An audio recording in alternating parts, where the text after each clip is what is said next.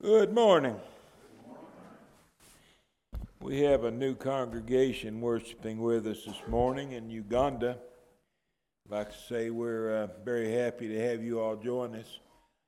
I hope the things we talk about will be of value to you as well as to us. Why does the Lord permit false teachers and their teaching?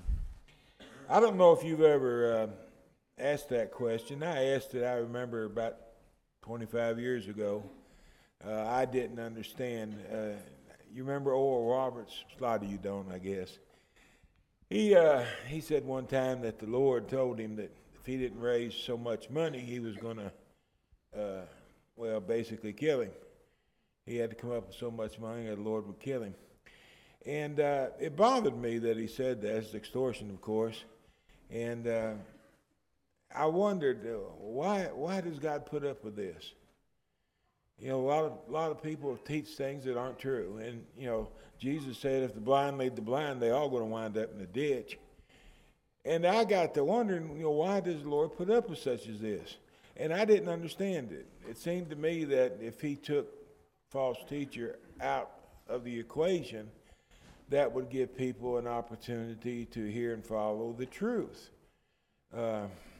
That was the way I thought, which I learned later wasn't right.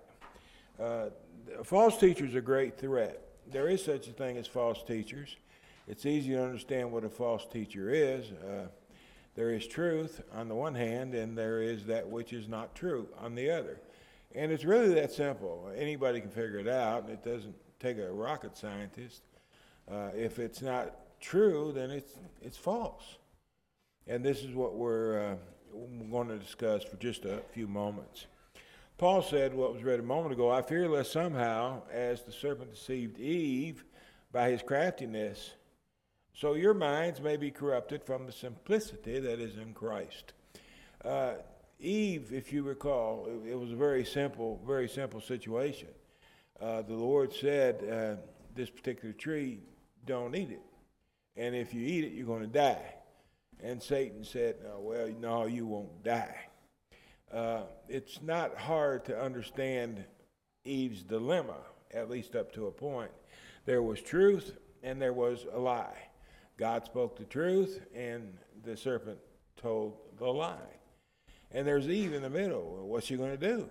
Is she going to listen to the truth and follow it? Is she going to listen to the lie and follow it? Well, there was just a little bit more involved in her decision, however. In verse 5, the serpent said, you're not really going to die. God just said that because he knows that in the day you eat of that fruit, your eyes will be opened. You will be like God, knowing good and evil. That was the bait right there. That's what got her attention. It wasn't just a decision between what was true and what was not true. It was also what he wanted. Okay, he was appealing to her lusts, the lusts of the flesh. And Satan offered her an opportunity to be as wise as God. Now, that was something to think about, to be as wise as God. Eve found that very alluring, and that tipped the scale for her. It wasn't just that she heard a lie for the first time in her life, but what went with that lie, the promise.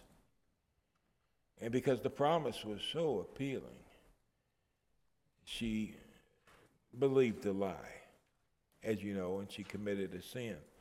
And it's still the same way today. Nothing's changed. After all these years, 6,000 years later, nothing's changed.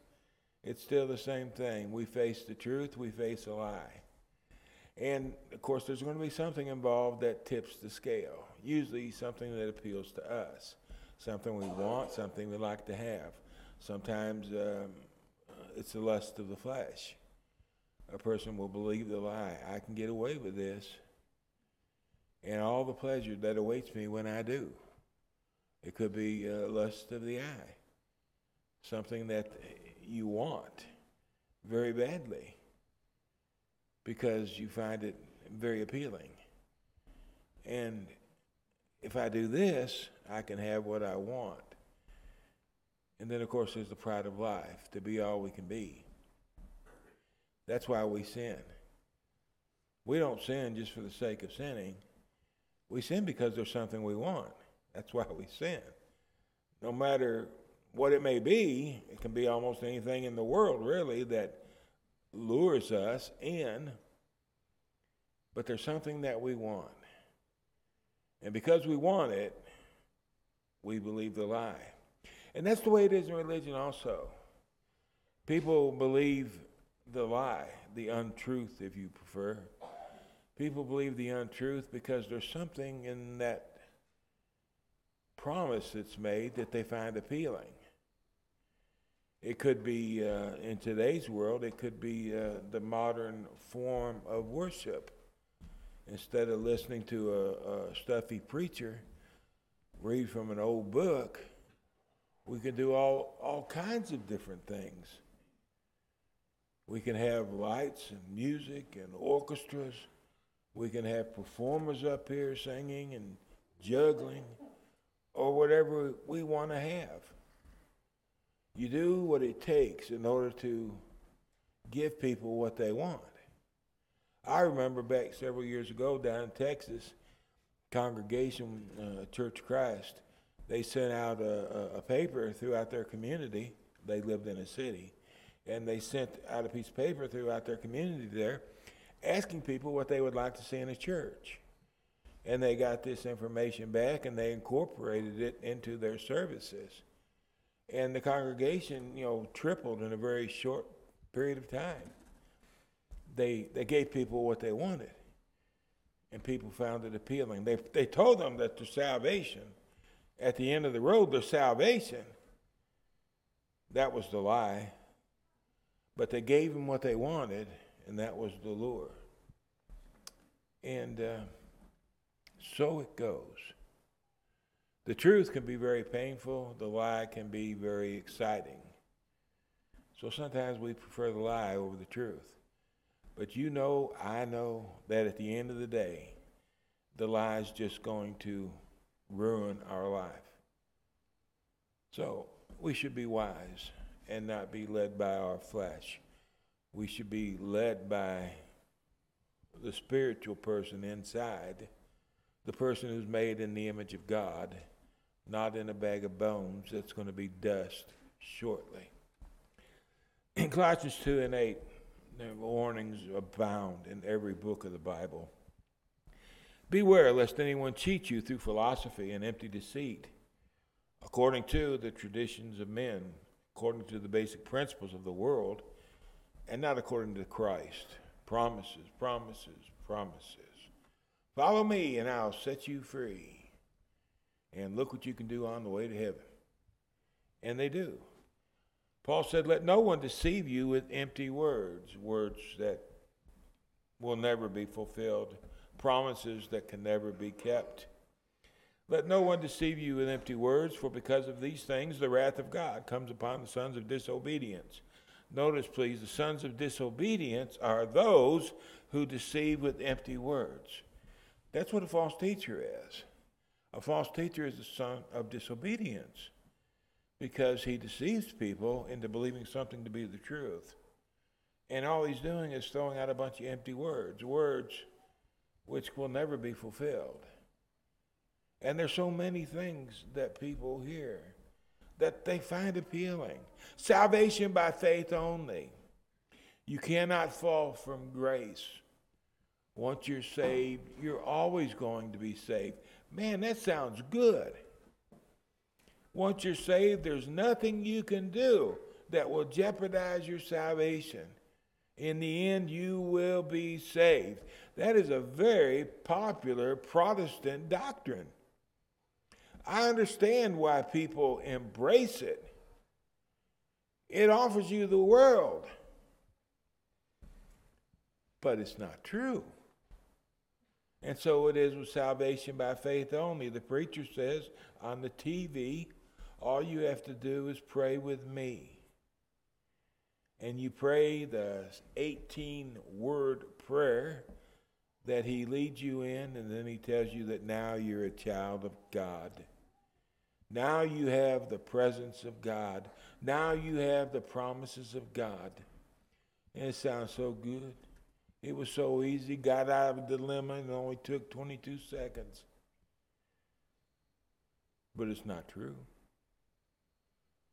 It's not true. There's a difference between truth and a lie. A very big difference. The lie will damn your soul. And Jesus said the truth will set you free. It's not hard to see the difference. In 1 John chapter 4, verse 1, beloved, do not believe every spirit.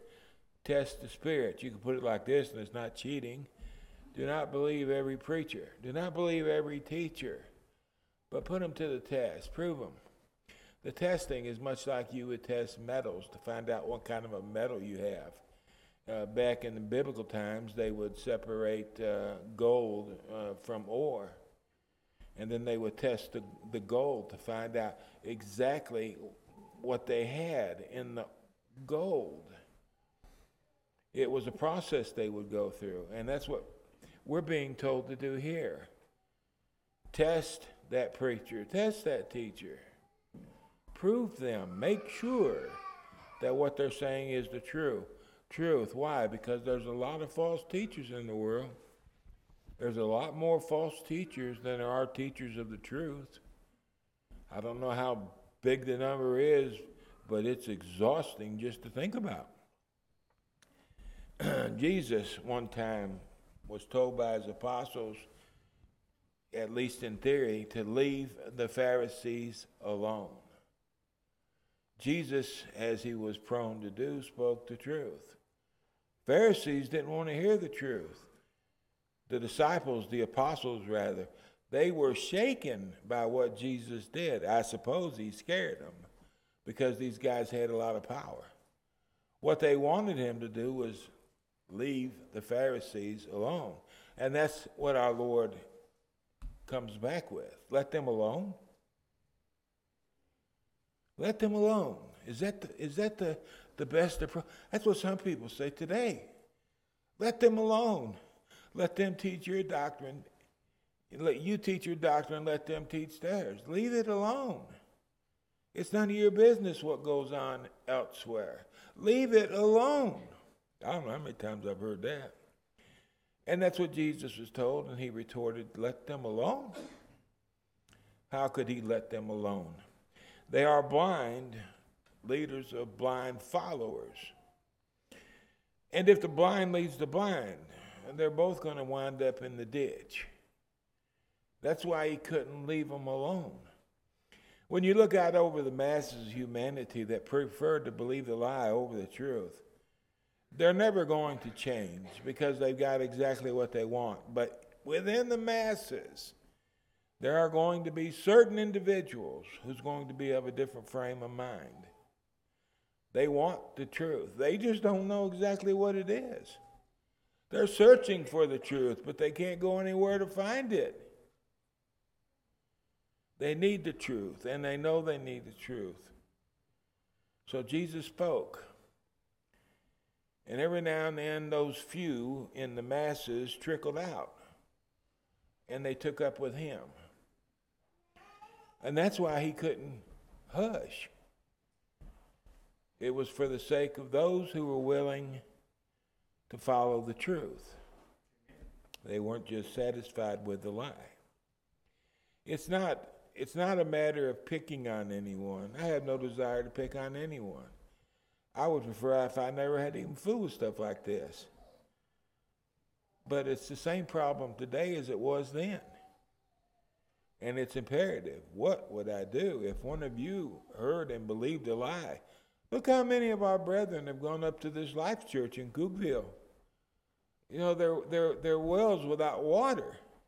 And how many of our own brothers and sisters have fallen for their promises, which in the end are going to be proven false? What if that happened to you?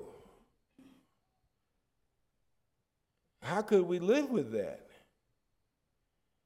And that's why we must speak. A great certainty. There's no doubt about it. One thing you can put it in the bank. There were false prophets among the people, Peter said. That's the Old Testament Jewish people.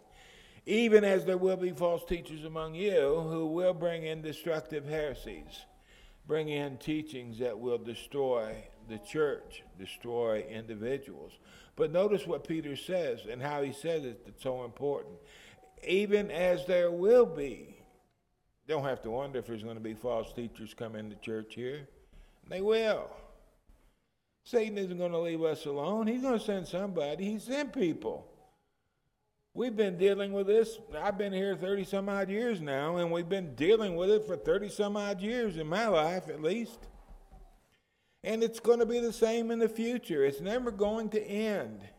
There's always going to be someone else that comes in wanting to spill their doctrines, and they'll have to be stopped, and they'll have to be sent on their way if they refuse to repent, which none have ever volunteered to repent yet.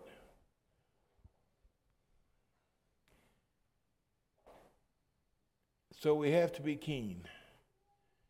If people want to follow something that's not true, honestly, that's their business. That's up to them. That's between them and God. It's got nothing to do with me. But if there's a few people in there who really want to hear the truth, now that's my business then, because they belong to God. There's what we've got before us. We have truth. We have teaching that opposes truth. It's just that simple. That's the way it was even in the Garden of Eden, the place that was sinless. No sins in the Garden of Eden. It was a sin-free zone. Never had happened. Never had been a lie told. And then one day, that serpent came into that garden, and he told a lie. And he didn't just tell a lie, he attached a promise to that lie. And our mother believed him because she wanted to partake of the promise that wasn't going to be shared with her. But she believed this serpent for some strange reason. She believed him over God. That's the power of the lusts of our flesh. It can cause us to do things we wouldn't otherwise do. And I often wondered, why did God let the serpent in that garden? Why didn't he cut his head off at the gate? For years, I didn't understand that. I do now. I understand the importance of false teachers. They play an important role in our lives.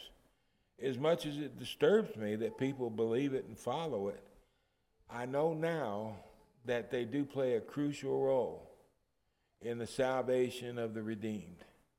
And if we have time, we'll get across that in just a moment. Here we are in the middle. What will we do? Accept the truth or teaching? You've been around me long enough that I think you probably already decided it's the truth. Otherwise, you wouldn't be able to put up with me. I think we've all decided the truth is the way we want to go, but a lot of people are yet to make that decision. In Deuteronomy 13, 1, 2, 3, and 5, if there arises among you a prophet or a dreamer of dreams, and he gives you a sign or a wonder. The word prophet is a person who speaks from God, an interpreter to men of what God reveals or suggests to him. A prophet, usually when we think of a prophet, we think of a person who tells the future. Well, and that's true. Sometimes that is what the word prophet means. But the word prophet also means someone who can tell the past. For example, Moses, somewhere around 1450 BC, Moses wrote about the day of creation. He was writing about history. He was in the past. He was inspired by the Holy Spirit to write about things that had occurred in the past to make sure we had an accurate record. So sometimes a prophet is a person who foretells the future. Sometimes a prophet is a person who tells the past. But then sometimes a prophet doesn't prophesy in that sense at all. He has no direct inspiration of the Holy Spirit. Because the word prophet many times is used of a preacher. The term prophet and preacher oftentimes are synonymous with one another. So when you're thinking about the word prophet, you've got to look at the context. We're talking about somebody that's recording the past, somebody talking about the future, or just talking about somebody who reveals the will of God to other people. Okay? Because the word prophet can be used in any of those three senses. And that's the way we want to think about it as we continue our study. A prophet is one who speaks from God. That's what I'm supposed to do. Speak from God. Speak his word, not my own. In Deuteronomy chapter 18 and verse 18, Jehovah was speaking to Moses. And he was talking about the prophet that was going to come one day. He said, I will raise up for Israel a prophet like you, Moses, from among their brethren. He's going to be an Israelite.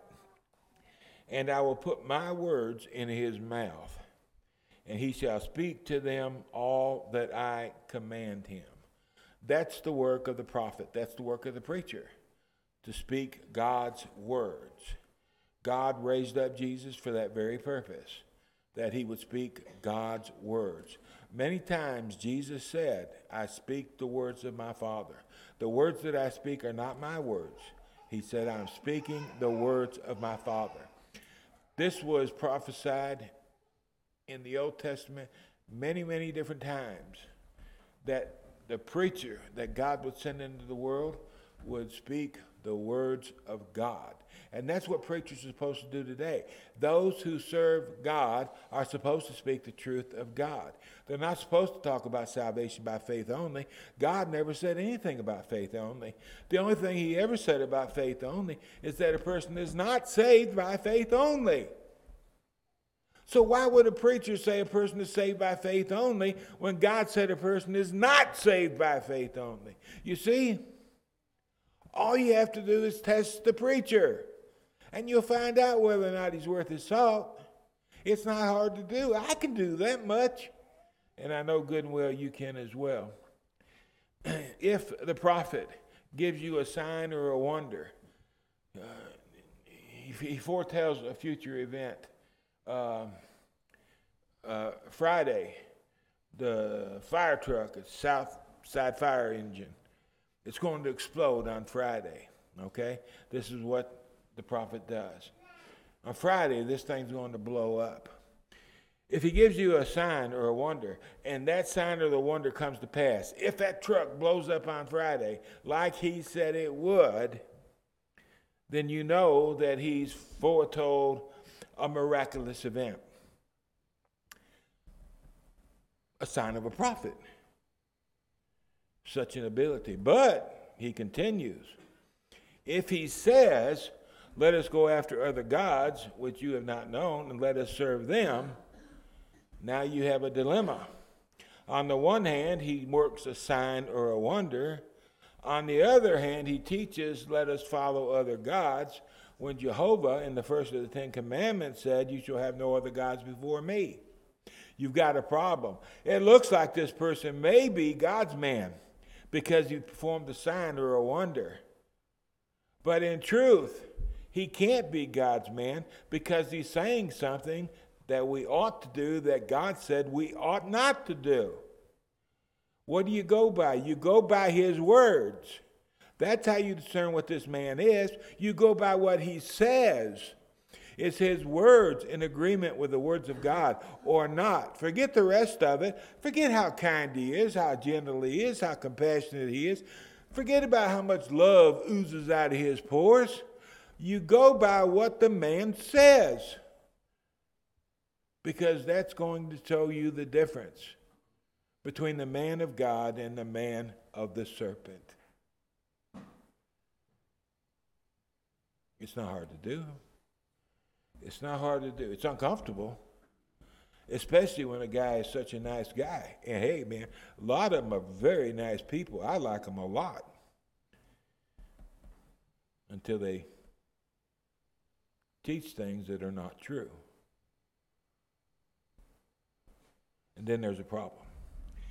Paul said these signs and the wonders are according to the working of Satan, with all powers, signs, and lying wonder. I don't want to go into this in much detail because it takes way too much time.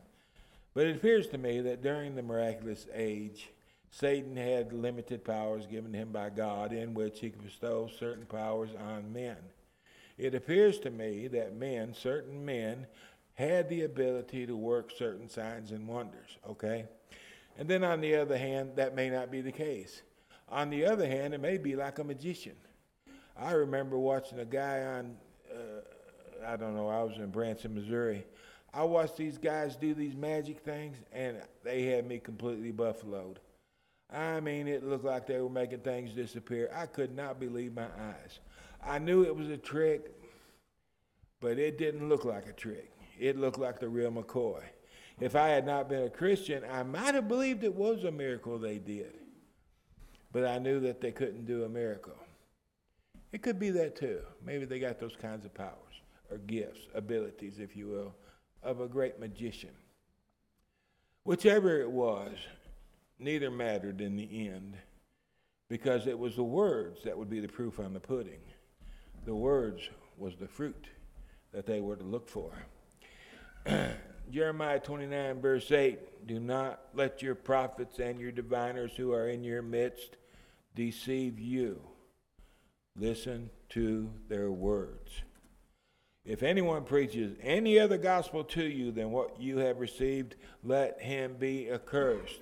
Let him be anathema. Literally, let him go to hell. But don't you go with him. What do you go? You go by his words. If anyone preaches any other gospel, any other word than that word delivered to you by God, let that man be accursed, but don't get involved with him. Don't make his plight your plight. Do not be deceived. That's a biblical message through all the books of the Bible. Our Lord said that so many times. Take heed. Do not be deceived. Take heed what you hear. Pay attention to what you're hearing. And you're supposed to take heed not only to what you hear, but take heed to how you hear, how you listen. You've got to be attentive to the words that you are being exposed to, because, now this is the hard point, because the Lord your God is testing you. That's when I finally learned the value of a false teacher. God uses the false teacher to test us. That's why God allowed the serpent into the garden that day, to put Mother Eve to the test, to see if she would believe God or the serpent, to see if she was devoted to God or devoted to herself, her lusts, her desires. And the only way to see what she was given to was to permit her to be tested. And he did. And he'll permit us to be tested. And he will. Because this is the way we find out what and who we are. Test the faith and prove faith. Listen to the psalmist David. Examine me, O Lord, and prove me. Try my mind and my heart. The word try is equivalent to the word test.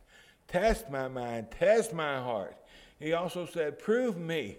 That's to measure the depth of his sincerity, the depth of his love, the depth of his commitment. This is what is proven by the test. You test metal to prove what the metal is.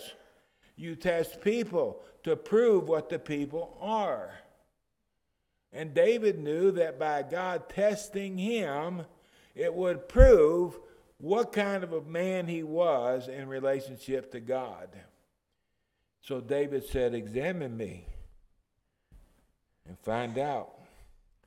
The Lord said, you should remember that the Lord your God led you all the way these 40 years in the wilderness to humble you, to test you, to know what was in your heart, whether you would keep his commandment or not. The Lord left some Canaanite people in the nation of Israel, that he might test Israel by them, to know whether they would obey the commandments of the Lord. Somebody probably said, I wonder why the Lord didn't get all the Canaanites out of this land. Why did he allow these people to stay behind and pollute it, to teach us things that aren't true and lead so many astray? Why? It's God's fault. Why didn't he do something about it? They wanted the Canaanites to be behind, to remain in the land. And because they did, God let them remain there. And through them, he tested his people. The Lord tested Abraham with a command. By faith, Abraham, when he was tested, offer up your son Isaac. Will you do it or not, Abraham? When he was put to the test, he did it. He did exactly what God told him to do. What I think is one of the hardest commands in all the Bible. Kill your son. And Abraham was ready to do it. In John chapter 6, verses 5 and 6, the Lord asked Philip, or said to Philip rather, where shall we buy bread? Got a lot of people out here. We got to feed them. It's coming up the end of the day.